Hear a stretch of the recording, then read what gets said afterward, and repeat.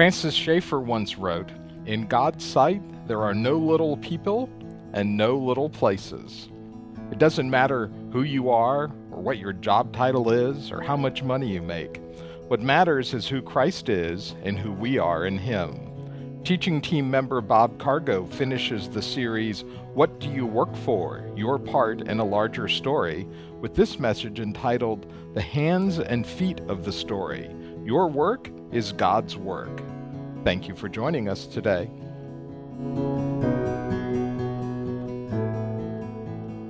Perhaps many of you know we are in the fifth week of a 5-week series about the topic of work, something you do all week long and on weekends too, probably in one way or another, right? It's called Your Place in a Larger Story. What do you work for?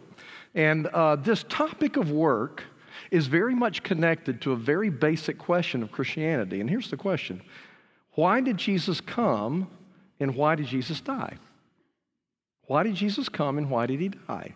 And if your sort of reflex answer to that question, whether you've grown up in the church or not, whether you're now a church attender or not, if your sort of first answer in your mind to that question, why did Jesus come and die, is the answer, He came to save our souls and take us to heaven, well, I want you to know that a great big reason for this whole series is to help all of us stop thinking that way. That sounds weird for a preacher to say, right? But the central answer to that question really is not to save our souls and take us to heaven. Now, don't misunderstand me. We do have souls. Jesus did die for us, and there is such a place as heaven. But that's not the central answer. Here's the central answer. Jesus came and He died to restore our identity and our authority as His image bearers so that we can partner with Him in the restoration of all things. Now that's a mouthful, so let me say it again. He came and He died to restore our identity and authority as His image bearers so that we can partner with Him in the restoration of all things. You see, at its very heart, Christianity is a story of restoration. And it's a story that has 4 parts. You're going to see on the screen a graphic that we've used before. We did a few weeks ago, and we did a few years ago. The biblical Christianity is the story of creation and fall and redemption and consummation. And as that relates to the topic of work, it goes something like this. Part 1 of the story that we looked at in the series is the story of creation. We are made in God's image. And we are, in a sense, to use a term from the ancient Middle East, we are His vice regents. Back in that time period, if a king conquered a certain land, he would send out someone who would bear his image. They would literally take a statue of the king or at least drawings of the king, and bearing that image of the king, they would go and represent that king in ruling over that geographic area and in a sense, domineering it for him, making sure His will was done there.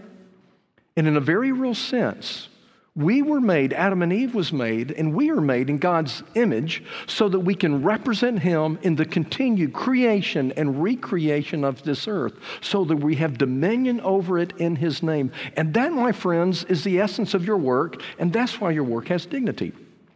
The second part of the story is the fall.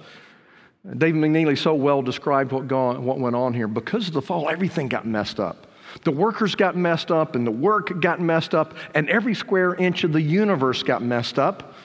And as he so well put it, borrowing from Tim Keller's book, Every Good Endeavor, because of the fall, our work can and does become selfish and pointless and fruitless and idolatrous. And isn't it true, we all feel caught between the dignity of creation and the pain and the hurt and the disappointment of the fall. For many years, I watched The Office almost every week. After Steve Carell retired, I stopped watching it, but I did catch the very last episode. And in the last episode, the character of Jim Halpert described his work at Dunder Mifflin. And I'm so glad I didn't work at Dunder Mifflin, you know. The key to The Office is to realize that every character is playing a child of a certain age, you know. This one is 3 and this one is 12, and that's how they are. But Jim Halpert said about working at Dunder Mifflin, he described his job there as this stupid, wonderful, boring, amazing job. And that's how we all feel, isn't it? It's wonderful and amazing because we were made to work, and it's glorious. And it's stupid and it's boring because of the fall. Part 3 of the story is the story of redemption. Jesus comes and he makes us redeemed image bearers that we can work for him. And in fact, he redeems all things. And that carries over into chapter 4 of consummation. And when Jesus comes back, he makes everything right. And as wild as it is, Romans chapter 8 says that all of creation, the birds and the rocks and the trees and the flowers and the dirt, this whole earth and all of our solar system and all of the universe, all of the solar systems, everything that was made is groaning for Jesus to come back and make it right, because it hasn't been right since Adam and Eve sinned. And it's a wild thing to believe. And here's the mind-boggling part of this story. And I grew up in a church where I wasn't taught this. I was an adult before I started to get my head around it. Jesus did not come simply to die for people. He came to die for things. He came not only to save our souls, but to raise and redeem and restore our bodies. And he came to bring restoration to every created bit of matter, so that someday it would be everything it was before Adam and Eve sinned. And someday it will be even better in the New Jerusalem. And believe it or not, that is why your work Monday through Friday has meaning. In the story of restoration, we have 3 roles. We are recipients, we are messengers, and we are participants. We are, first of all, recipients of restoration. He comes to restore us, body, soul, and spirit. Secondly, we are messengers of the story of restoration. Our church is real big about that. If you've never taken Express Your Faith, take it so that you'll know how to be a messenger of the story of restoration. But this series is especially about the idea that we're participants in restoration. And we participate in this restoration of all things, not only in sharing the gospel and discipling people in the way we usually think of through the church. We're also participants in our work, in your work, Monday through Friday. When you go off to your job tomorrow as a teacher or a plumber or a painter or an accountant or a salesperson or a state official or a nurse or a dietitian or a banker or a barber or a musician, you are partnering with God in reweaving the shalom of Eden and giving the people you serve a foretaste of the shalom of the New Jerusalem. That is what your work is all about, and that's what this series has been all about. It still doesn't make a lot of sense. We've given you on the second page of this insert called Points to Remember some books that you can read later. We hope you'll go to the bookstore and get those in the near future and start reading at least one of those.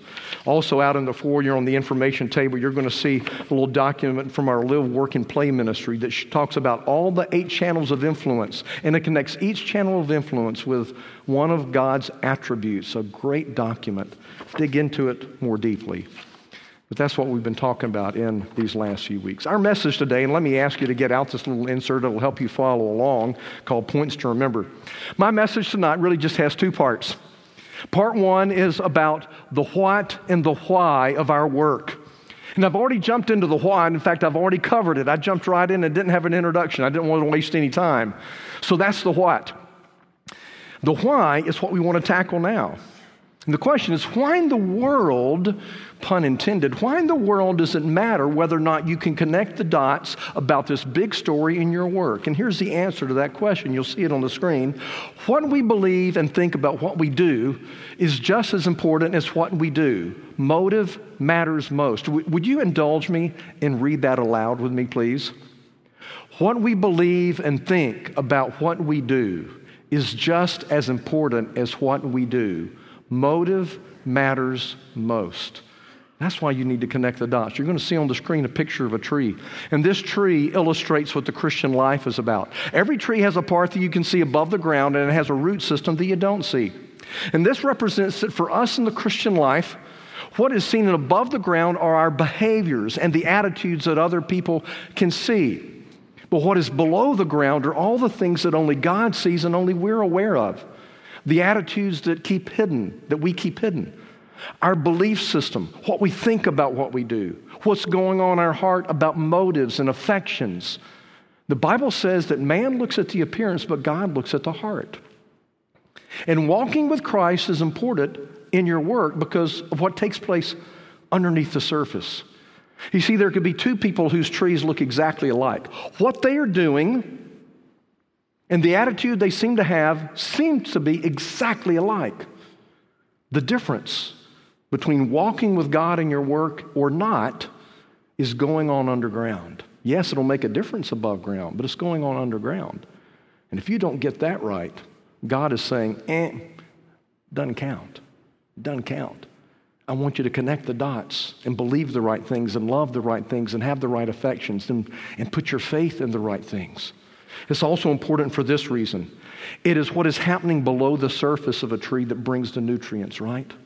The life of the tree comes from the roots.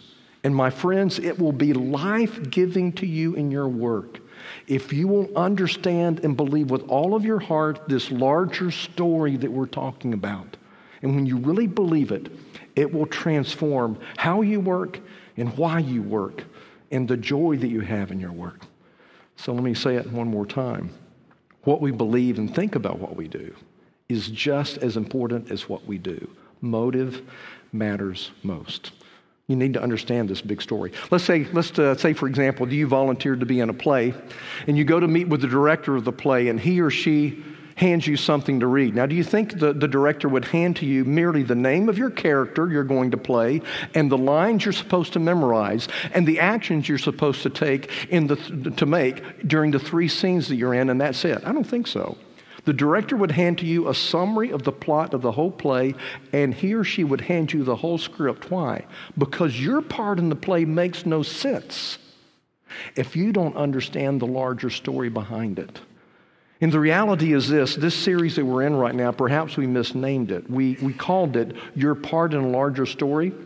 I think perhaps we should have called it Understanding a Larger Story About Work, or Connecting the Dots Between Your Work and a Larger Story because of this. Which part you play is an issue of calling. And though I haven't been authorized to say this, I'm hoping in the next 12 to 24 months we can have a whole other series on the issue of calling. That's how you find out your best role, your best play. But the reason we didn't start there is this. The role you play won't make any sense if you don't understand the larger story. And so we start here. That's the what, and that's the why, okay? Tonight we're going to spend most of our time talking about the how of our work. The how of our work. We know that we're supposed to do it as unto the Lord. That's to be the attitude and the motive. But what does it look like to do our work as unto the Lord? Tonight we want to look at 2 passages of Scripture that describe how we go about it. What does it look like? And the first passage is a summary of the second. And both of them tell us that Jesus is our model, the law of God is our guide, and love is the key word. In Mark chapter 12, verses 30 and 31, somebody asked Jesus, which is the greatest commandment? And his answer summarizes all of God's law. This is what he says. The greatest commandment is to love the Lord your God with all your heart and with all your soul and with all your mind and with all your strength, and to love your neighbor as yourself. There is no commandment greater than these. You know, we've already said in this series that work is a way of loving God.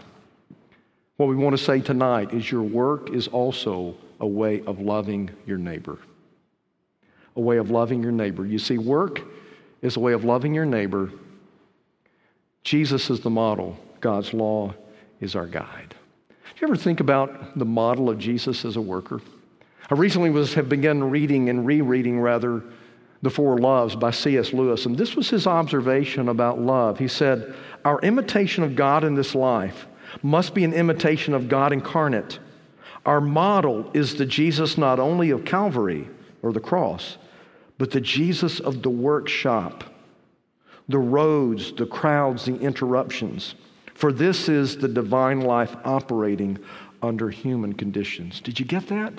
We imitate the Jesus of the workshop. Have you thought about what Jesus was like in his carpenter's workshop? Stop and think about that for a moment. Here he is working with lumber and with raw wood.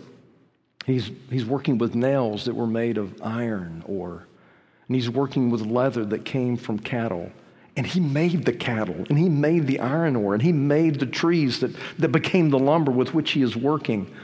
You know, I think like nobody else who's ever walked the face of the earth, he understood this idea of using these created things with which to bless people. And he loved these things because he made them, and he used them redemptively.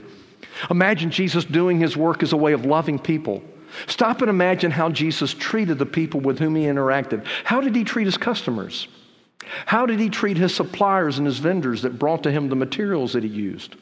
How did he treat his employees, if he had employees? How did he treat his competitors? We know this for sure. Jesus was love incarnate, and the way he treated all of these people was the definition of love. How did Jesus approach his job with excellence? There's never been a more excellent carpenter than Jesus. When he made a table, it was a good table. When he made a chair, it was an excellent chair. He did everything right. There's never been a man who's worked in a way more than him, that he loved his heavenly Father in and through and by his work. He did that perfectly.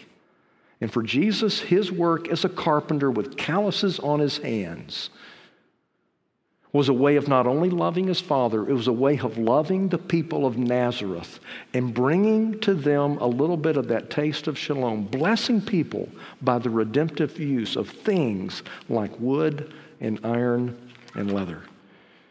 This is an amazing thought also to think about. We know that we are saved not only by the death of Jesus, but also by his perfect obedience and holiness. But have you ever thought about this? We have been saved by the perfect obedience and holiness not only of Jesus, the preacher, for 3 years. We've been saved by the perfect obedience and holiness of Jesus, who was a carpenter for probably 15 years. That is a huge affirmation of everyday hard work. That in that context, doing that kind of thing, his holiness has saved sinners like you and me. Now, what would it really be like to love like Jesus loved? What would it be like really to love through our work and love and serve those around us through our work? What does that look like? I think it looks like the Ten Commandments. You see this commandment of Jesus when he said, love the Lord your God and love your neighbor. That summarizes all of the Ten Commandments. You may not have known this or understood it, but all that we believe as Christians about ethics and morality hang upon the Ten Commandments. If there is a do or a don't of the Christian life, every one of those things can be traced back to at least one of the Ten Commandments, if not more than one. A few weeks ago, I recommended to you to read the Westminster Larger Catechism about the Ten Commandments. There are 30 questions about the Ten Commandments. Let me recommend that again. And think about your work as you read it, because that will show you how to love people in your work. On the second page of your bulletin, you'll see a summary of the Ten Commandments as they relate to work. We can't go through all of this right now in terms of exhaustively, but a first place to begin is understanding how the law of God shows you how to love other people in your work. Let's go through it as quickly as we can. The first two commandments are these: no other gods and no idols. And that leads us to repent of work as a false Savior and Lord, as well as of work's sister idols. You see, everything gets thrown off if we turn our work into an idol. If we try to be saved by our work, if we let our work lord over us, everything gets thrown off if it's our Savior or Lord. Yes, work is to be important, and we embrace that importance, but we don't let it become our God. And we also repent from those idols that we try to get to through our work. Often we try to get to the idol of success through our work, or approval through work, or comfort through our work, or riches through our work. Those far idols are served by the near idol of work. And we repent from making work an idol, and we repent from the idols that we're trying to reach through our work. It's got to start right there. Law number 3 is this: to honor God's name. When honoring God's name, that means we don't take work that denigrates God or his image bearers. See, it's a huge thing to treat people with respect and love and dignity because they bear the image of God. And treating each other that way comes from this commandment of not taking God's name in vain. Did you know that? So that means right away that there are certain kinds of work that are off the table for believers. Any work that denigrates people, any work that brings shame to people, any work that abuses and uses people as if they were objects, it's off the table for Christians. It's not a good endeavor. And it also tells us this: whatever you do in your work, seek to love and honor every person with whom you come in contact. That person is an image bearer of God. You're treating them with love and respect and dignity as you'd want to be treated, whether it's a peer or a boss or an employee or a customer or a vendor. Honor God and His name. Commandment number 4 is this: 6 days of work and keep the Sabbath. This is actually a positive command to work diligently. It's a positive command to work hard. Let there never be a case where a follower of Jesus is known to be a slacker. And I'll tell you what, I've heard more than one person in business tell me this testimony, that the worst and laziest and most undisciplined workers in their place are Christians. Let that never be the case. This means you work with excellence. One of the men in our church who owns a company tells his employees, work with excellence and bring the mission to the job. The mission of restoring all things in the name of Christ. Work with excellence. Work hard. But this commandment also says that we have boundaries around our work. We don't let it take over our whole lives. So there's 6 days of work, but there's 1 day of rest. And we guard the time that doesn't belong to our employer. Commandment number 5 is this: honor your father and mother. You may not know it, but that command is really about respecting all rightful authority in our lives. So how do you obey that commandment at work? Your mom's not at work, your dad's not at work, but there is rightful authority at work. So therefore, there's a respectful submission to all rightful authority and a fatherly use of authority. One of the people in our church told me that one of the main ways that he feels like he lives Christianly in his work is by refusing to take part in the rumor mill that goes on at work, talking about people and talking them down, and especially talking down the leaders and managers and owners of his company. He says, I guard myself. If I've got an issue upline, I take it directly to them, and I don't enter into that. Why? Because God commands us to have a respectful submission to authority and to have, as I've called it here, a fatherly use of authority. What do I mean by that? I don't mean be paternalistic to people and talk down to them. I mean you use your authority in the way that you would for a son or a daughter that you love, for a brother or a sister you love, for an aunt or uncle that you love, and you treat people as whole persons, and you treat them like you'd want a loved family member to be treated. That's what this commandment says. Commandment number 6 is do not murder. And that means that divine love needs to replace murderous hearts and hatred and strife. Am I right that one of the places in your life where you've gotten the most angry is at work? Some of the people you've probably hated most deeply in your life have been people with whom you have worked. It happens. And only God's love can root out bitterness and hatred and envy and anger. Commandment number 7, don't commit adultery. So therefore, choose work that fuels marital fidelity. If your work keeps you on the road 50 weeks a year, Monday through Friday, you may want to think about another job. Because I don't know how to have a good marriage when you're on the road all the time like that. One of the men in our church a few years ago was finding himself working 70 or 80 hours every week. And he prayed until he could find another job so that his marriage wouldn't be compromised, because that job was keeping him away from his wife. This also means having wise boundaries about work relationships. I really wonder these days, what's the leading environment that leads to affairs? Is it Facebook? Is it class reunions? Or is it work? I think there's a competition between the three. But I think the leading environment is still the work environment. It seems like over half the time when I hear of a married person having an affair, it's somebody they know through their work. Wise boundaries about work. Commandment number 8, do not steal. Sure, you don't take the money that belongs to your company, but you don't steal their time, or you don't steal their assets also.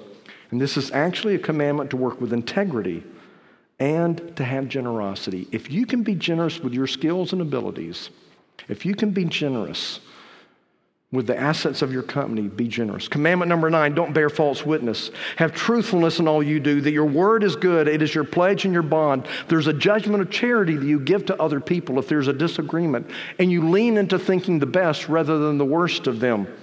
And honesty in your marketing, always representing your goods and your services appropriately. And lastly, commandment number 10 is do not covet.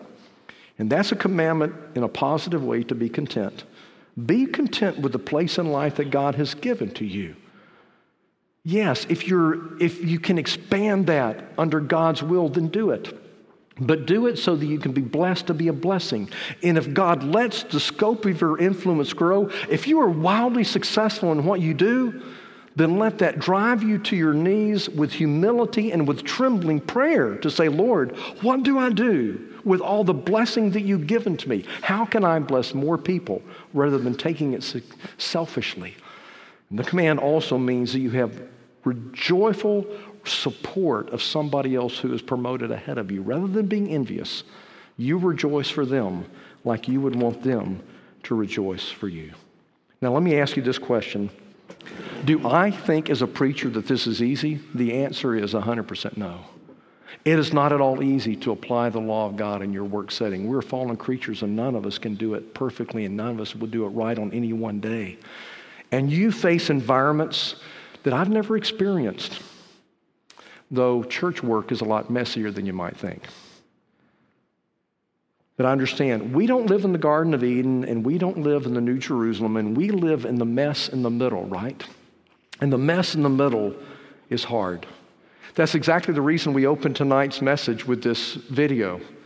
This video says sometimes people who follow Jesus have work environments where faith is squelched.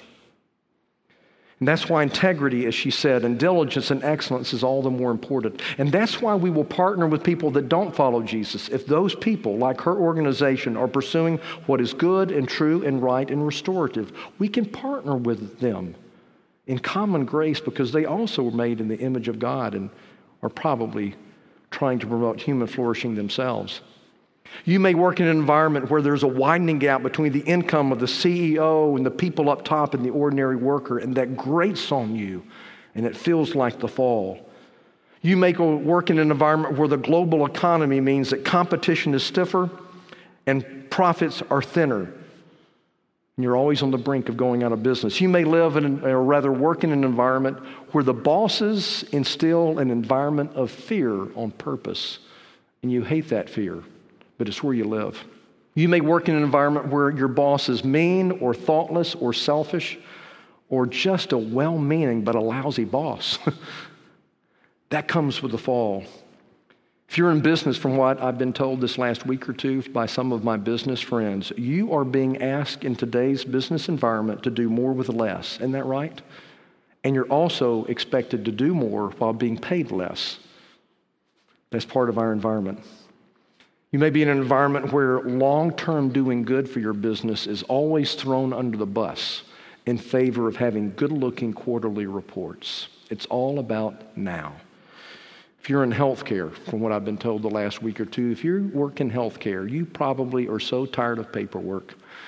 You were filling out paperwork to satisfy the government, to satisfy insurance companies, to satisfy upper management, and you didn't become a healthcare professional to do paperwork. You wanted to care for patients. But all of this is taking you away from that, and it's hard. And if you're an educator, isn't it true in today's world that probably the administrators fear the board, and the board fears the parents, and the parents fear their own children? It's like the inmates are running the asylum, you know? But that's the environment of education. And that's the hard place you live. We live in the mess in the middle. So, what's the alternative? Let me give you some examples of applying this law of love, some examples of redemptive love that come from both the followers of Jesus and those that are not following Jesus. Let me give you, first of all, some examples of generosity. Just this very weekend, if I understand the newspaper correctly, Eddie's Attic, a music venue in downtown Decatur, is giving up their profits this weekend to host an event all around the idea that poverty is real and the people of Decatur want to do something about it. And so a host of musicians are giving their talent for free, and Eddie's Attic is giving their venue for free, so that all the proceeds will go to Decatur Cooperative Ministries, which works to prevent homelessness in Decatur and in DeKalb County. Just a couple of weeks ago, a salesman who is a member of one of our daughter churches, City Church Eastside, he is a part of the Reliant Technology, and he went about recruiting people from other businesses in Atlanta to join in together in a 5K run to bring funds to help underprivileged families into Atlanta. And he did that not representing his church. He did that representing his business. And he used his salesmanship, in the best sense of that word, to get these other companies on board. The famous example, perhaps, of Truett Cathy, the founder and owner of Chick-fil-A, in establishing Windshape Camp to help kids who need help and who need a little bit of extra. A lot of examples. Randy Schlichting was just telling me one tonight of professionals, whether they're lawyers or doctors or healthcare workers or business people, who give their work and their skills pro bono and as a volunteer to help the poor in their city or to help the poor in a third world country. That's a way of being generous with your work and with your skills. Increasingly these days, I'm seeing businesses and churches that are letting their facilities be used for artists so that artists can display and sell their artwork, which is a great way of encouraging the artist in your area, because I didn't know this until recently, but most art galleries charge artists so much the artist makes practically nothing on their own art. It could be a building supplier who donates their supplies to Habitat for Humanity. And if you're in a company where employees can expense ministry or rather work meals of lunch or breakfast or dinner, let me encourage you to set the rubrics on that so that meals can be expensed with a 20% tip. Why? Because a 20% tip is a way of helping the working poor, and it's a way of being generous with your business. Is there some way that you with your work can be generous, can show grace, can promote justice? There's also examples of how to do your work in a way that has integrity and has honesty. One of the members of our church told me about his work in his company. His company manages facilities and buildings for other companies, for healthcare companies. He told me the story how one of his employees realized that they had been late in making a payment for one of their clients. And because they were late making that payment, there was going to be a pretty hefty late fee. He said the situation was that their client trusted them so much they probably could have passed on to their client that late fee, but they saw that as dishonest. So they confessed to their client that they had blown it. They themselves paid the late fee, and they apologized and said, we're going to try to make sure that doesn't happen again. That's honesty. That's integrity. It could be the contractor who realizes that he's bid this project, and now he realizes he's actually going to lose money on it. But rather than cut corners and use inferior products and building materials, rather than cut corners on the way the building is built, he delivers the product that he promised, and he takes it on the chin. And he promises himself that next time he's going to sharpen his pencil and work the numbers a little better. Working with honesty and integrity. One of the toughest places at all is in hiring and firing. Remember the first time in my ministry that I had an employee that was underperforming. And I went to one of the leaders of our church and said, give me some guidance on how to work with this. He said, well, Bob, the first thing you do is be sure that you avoid trying to be manipulative. Sit down with her and have an honest conversation. And I did. And that led to a process whereby she got into a job that was much better for her gifts and abilities. It put us at a disadvantage in replacing her. But she, for years and years and years, was a productive and important part of our church. And I never regretted that I tried to treat her in a way that I would want to be treated. Went to one of the leaders also of one of the member of our personnel committee in the years that I pastored in town. And I remember one time telling me this about our staff. He said, Bob, our job with our staff is not to get the most out of them that we can right now, or even to meet all of our goals this year. Our job is to steward their fruitfulness over a lifetime of work. And that may mean we lose them to a better opportunity, so be it. And it may mean we help them find a better job that fits them better than the one they have here, because we're stewarding them for a lifetime. That's a different way, but it's important. You know, sometimes this law of love doesn't have anything to do with authority. Let me give you a couple of examples of that. In his book by Jeff Van Duzer talks about the example of Shirley. Shirley worked for Service Master. And in her job for 15 years, she worked doing the dirtiest jobs you can imagine in a 250-bed community hospital. And she was known for doing the work diligently and with joy and without complaint. Why did she do it? She bought into the mission of the hospital, and she saw herself as an integral part of the team that was bringing healing to sick people.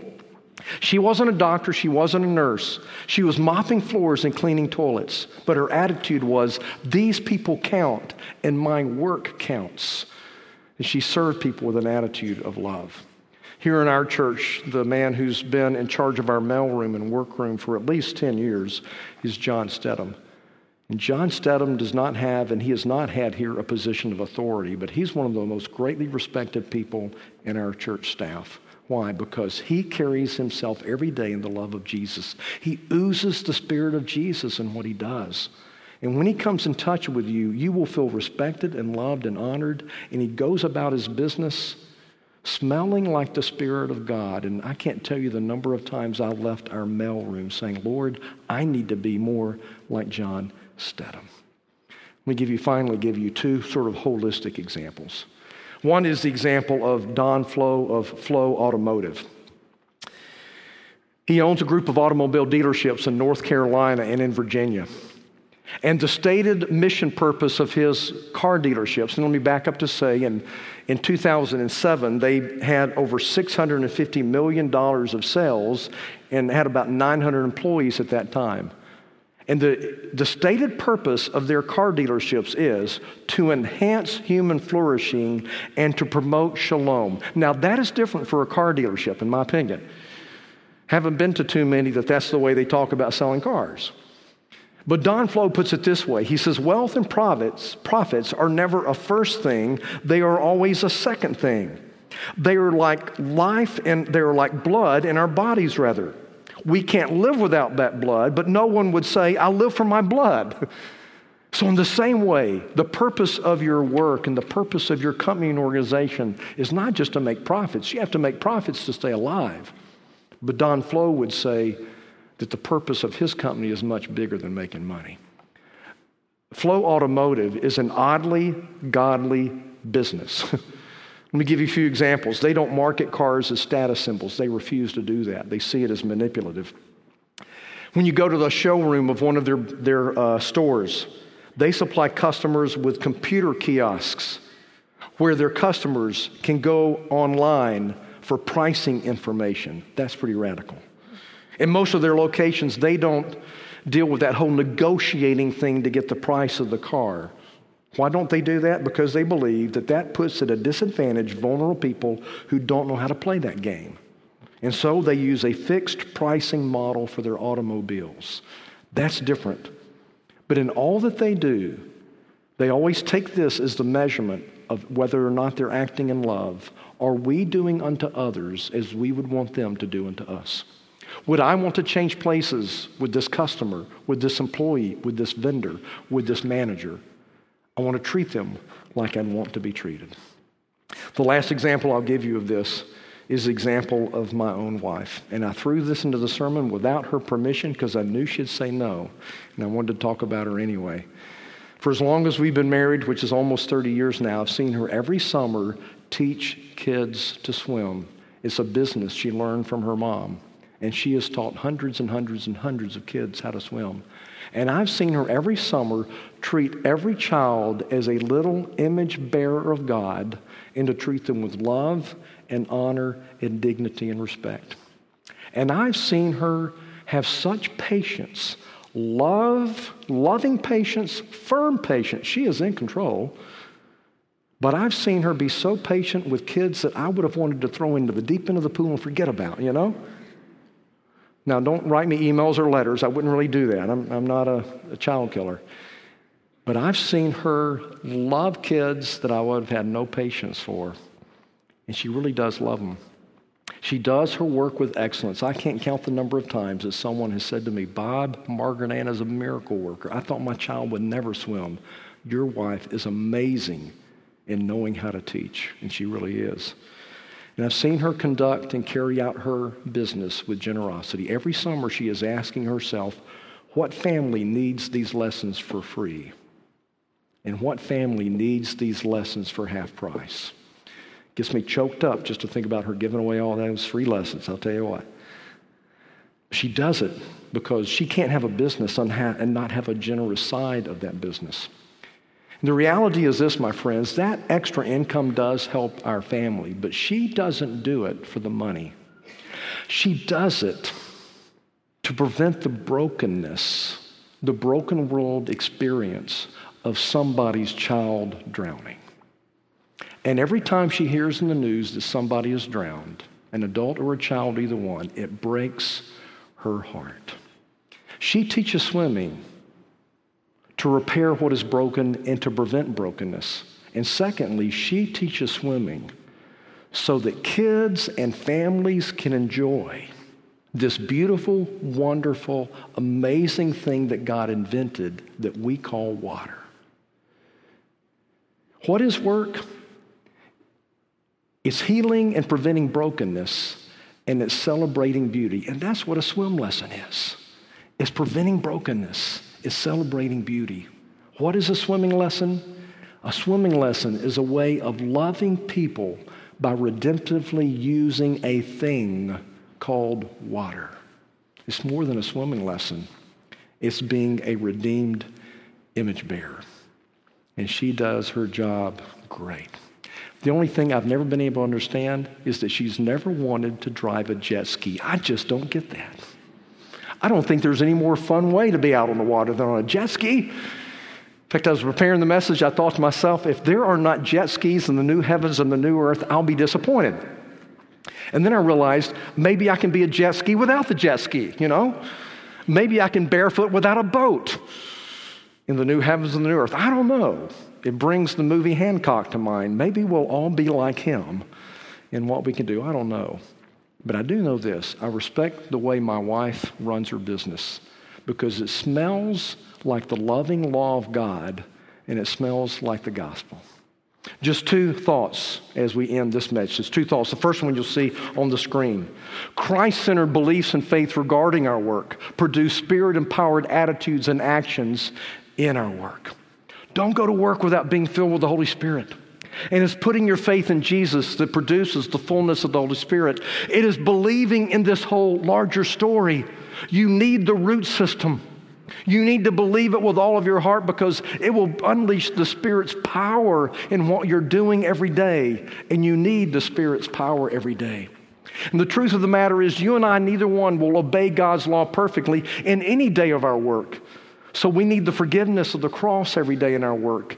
And we need the power of the cross every day in our work. We have to have it if we're going to work as God has called us to work. The last thing I would say in conclusion is this. Don't forget this, that you are God's biggest project of restoration in your job. We talked a lot about how God's going to use you to restore other things and other people, but you're God's biggest project right there. What I mean is God is using your job as a crucible to shape you into the image of Christ. Yes, this amazing, wonderful, boring, irritating job is what God has put you in to make you more like Jesus. And yes, you're a participant in the story of restoration. And you're a messenger about the story of restoration. But in a foundational way, you are a recipient of God's restoration. And that means this. The most important thing you can do when you go to work is go to work smelling like Jesus. Go to work smelling like love and joy and peace and patience and goodness and kindness and faithfulness and gentleness and self-control. And when you go to work smelling like Jesus, Jesus shows up and Jesus starts changing things. The truth of the matter is this. Jesus is the one who's restoring all things. We are just his little helpers. He gets all the glory. Let's pray as we close. Lord, we do thank you that you're the one who has given us these amazing callings of work. And Lord, we are amazed that we represent you in what we do. Show us how to represent you and how we do it. Thank you. You've come to restore all things, even us. Lead us as we try to be agents of restoration. And we pray it in Jesus' name. Amen. You've been listening to the Perimeter Church podcast. Perimeter Church is located at the corner of Highway 141 and Old Alabama Road in Johns Creek, Georgia. Please visit our website at www.perimeter.org for more information, to give us your feedback, and find other messages from our teaching team. Thanks for making this podcast a part of your day.